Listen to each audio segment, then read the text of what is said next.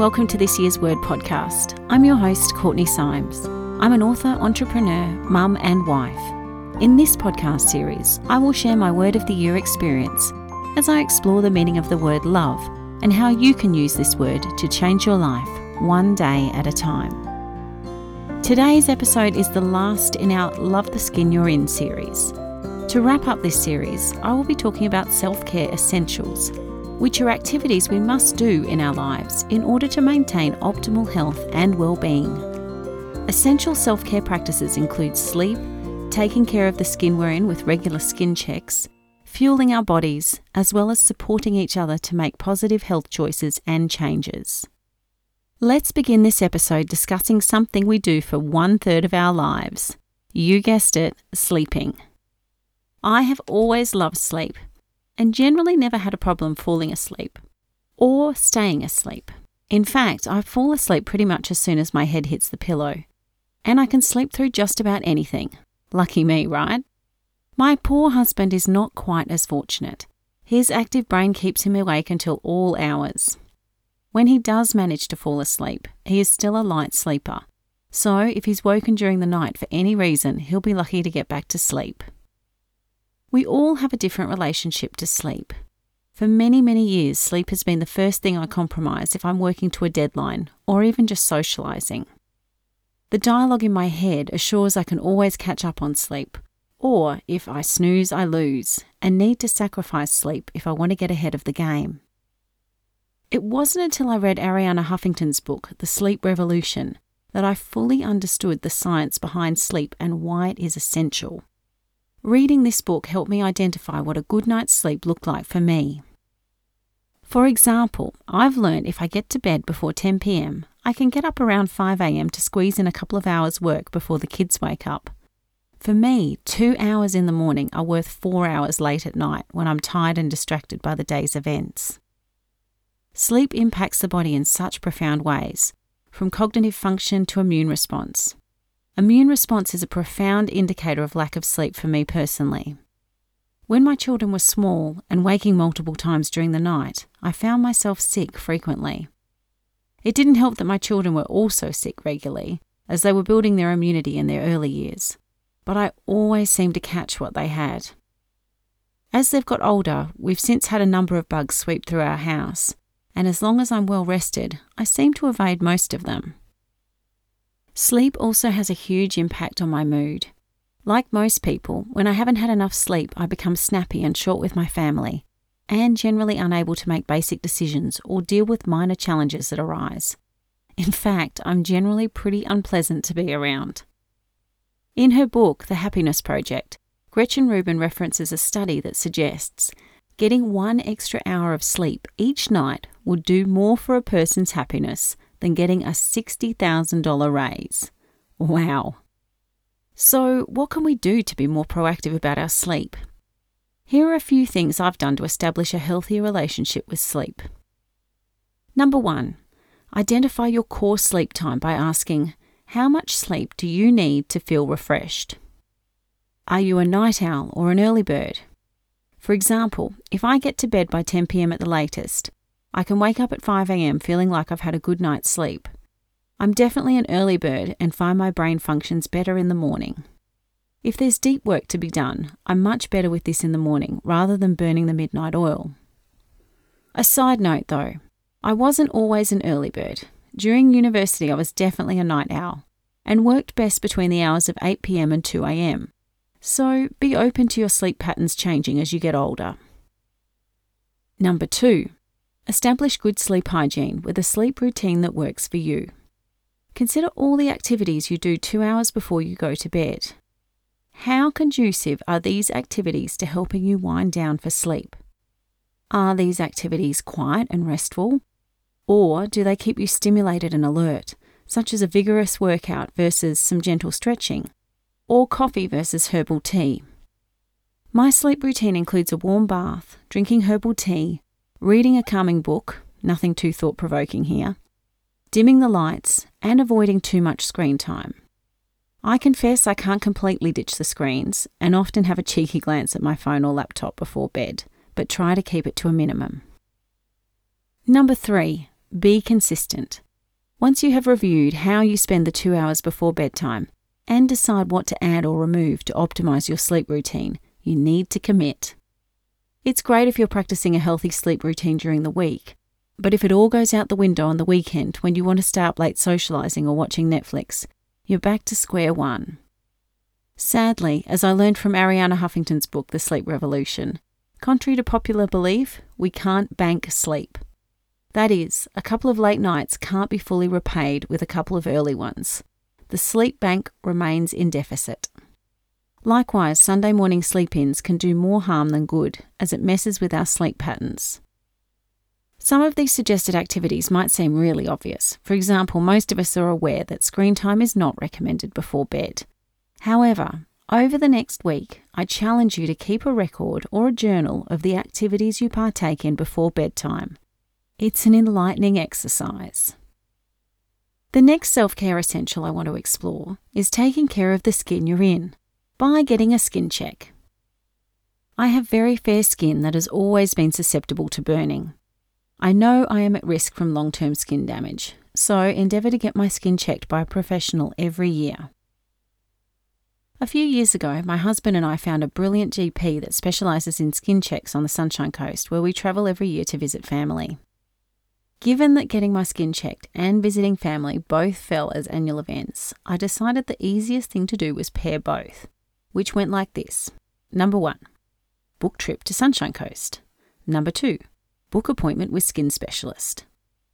Given that we book leave from work and plan our trip several months in advance, this has been an effective strategy so far. COVID did prevent us from travelling last year, so I found another skin specialist here locally, who we are happy with, and will use in future if we can't get to Queensland within the year. The beauty of getting this potentially mundane task done while you're on holiday is so that we can make the most of it. We leave our kids with family and take a couple of hours to get our skin checked, followed by a rewarding coffee date afterwards. This makes the task seem much less arduous and almost enjoyable. In between skin checks, you should also be keeping an eye on your skin and monitoring any changes. Here's how to do it. Number 1, know your skin type. For example, if you're fair like me and have experienced a lot of sun damage and exposure in the past, make skin check appointments a non-negotiable priority. Number 2, book it in. Make your next appointment before you leave the clinic. It won't happen unless it's in your calendar. Number 3, find the right specialist for you. Find someone you are comfortable with seeing you in your undies. Whilst I'm sure they've seen thousands of semi-naked bodies before, if you're uncomfortable, you're much more likely to pike out. Try a couple of different specialists until you find the one for you. Then stick with them. At every appointment, they make records of what they have observed, which are helpful to refer back to if necessary. Number 4, follow MoleMap's ABCDE checklist, which stands for asymmetry, which is where the shape of one half doesn't match the other. Border, the edges are often ragged, notched, blurred, or irregular in outline. The pigment may spread into the surrounding skin. Colour, the colour is uneven. Shades of black, brown, and tan may be present. Areas of white, grey, red, pink, or blue may also be seen. Diameter, the size changes and usually increases. Typically, melanomas are at least 6 millimeters in diameter, the diameter of a pencil. Evolving, look for new moles or changes to existing moles. Number 5, check your whole body and keep a record. Recruit the help of your partner or a friend to check your back and hard-to-see places. Take photos of anything suspicious so you can monitor any changes against the photographs. Throughout my year of love, I identified that one of my favourite ways to show love to my family was by cooking them healthy food. Cooking can be challenging when you're trying to cook quickly during the week, but I personally love having time on the weekend to carefully prepare a meal. I have time to not only source quality ingredients, but I can also, child permitting, spend hours in the kitchen prepping and executing fabulous food. Throughout my year of love, I discovered the keto diet, which I had tremendous success with, and talk more about in my book, A Year of Love, Finding Peace One Day at a Time. To summarise briefly, Cutting out sugar and reducing carbs had a positive impact on my metabolism, keeping me fuller for longer, and I lost a bunch of weight. I realised my success with this diet by, number 1, being organised and preparing meals and snacks in advance, such as making lunch for myself when I made the kids' lunches in the morning and batch cooking on weekends. Number 2, being persistent and committed to establishing healthy habits. Number 3, not beating myself up if I fell off the wagon or had a bad day. I just jumped straight back on the next day. Number 4, understanding that smaller, incremental changes are better than extreme changes that aren't sustainable. Number 5, getting inspired by trying new recipes and new foods. My final self-care essential is supporting each other for success. For many years, I dragged my poor husband around numerous fun runs as a spectator when I took up running. As much as I love fun runs, they're pretty boring to hang around for the whole time as a spectator, unless you're standing at the finish line where all the excitement happens. Fast forward a decade, and my husband unexpectedly, but happily, kick-started a weight loss regime when he contracted the flu one year.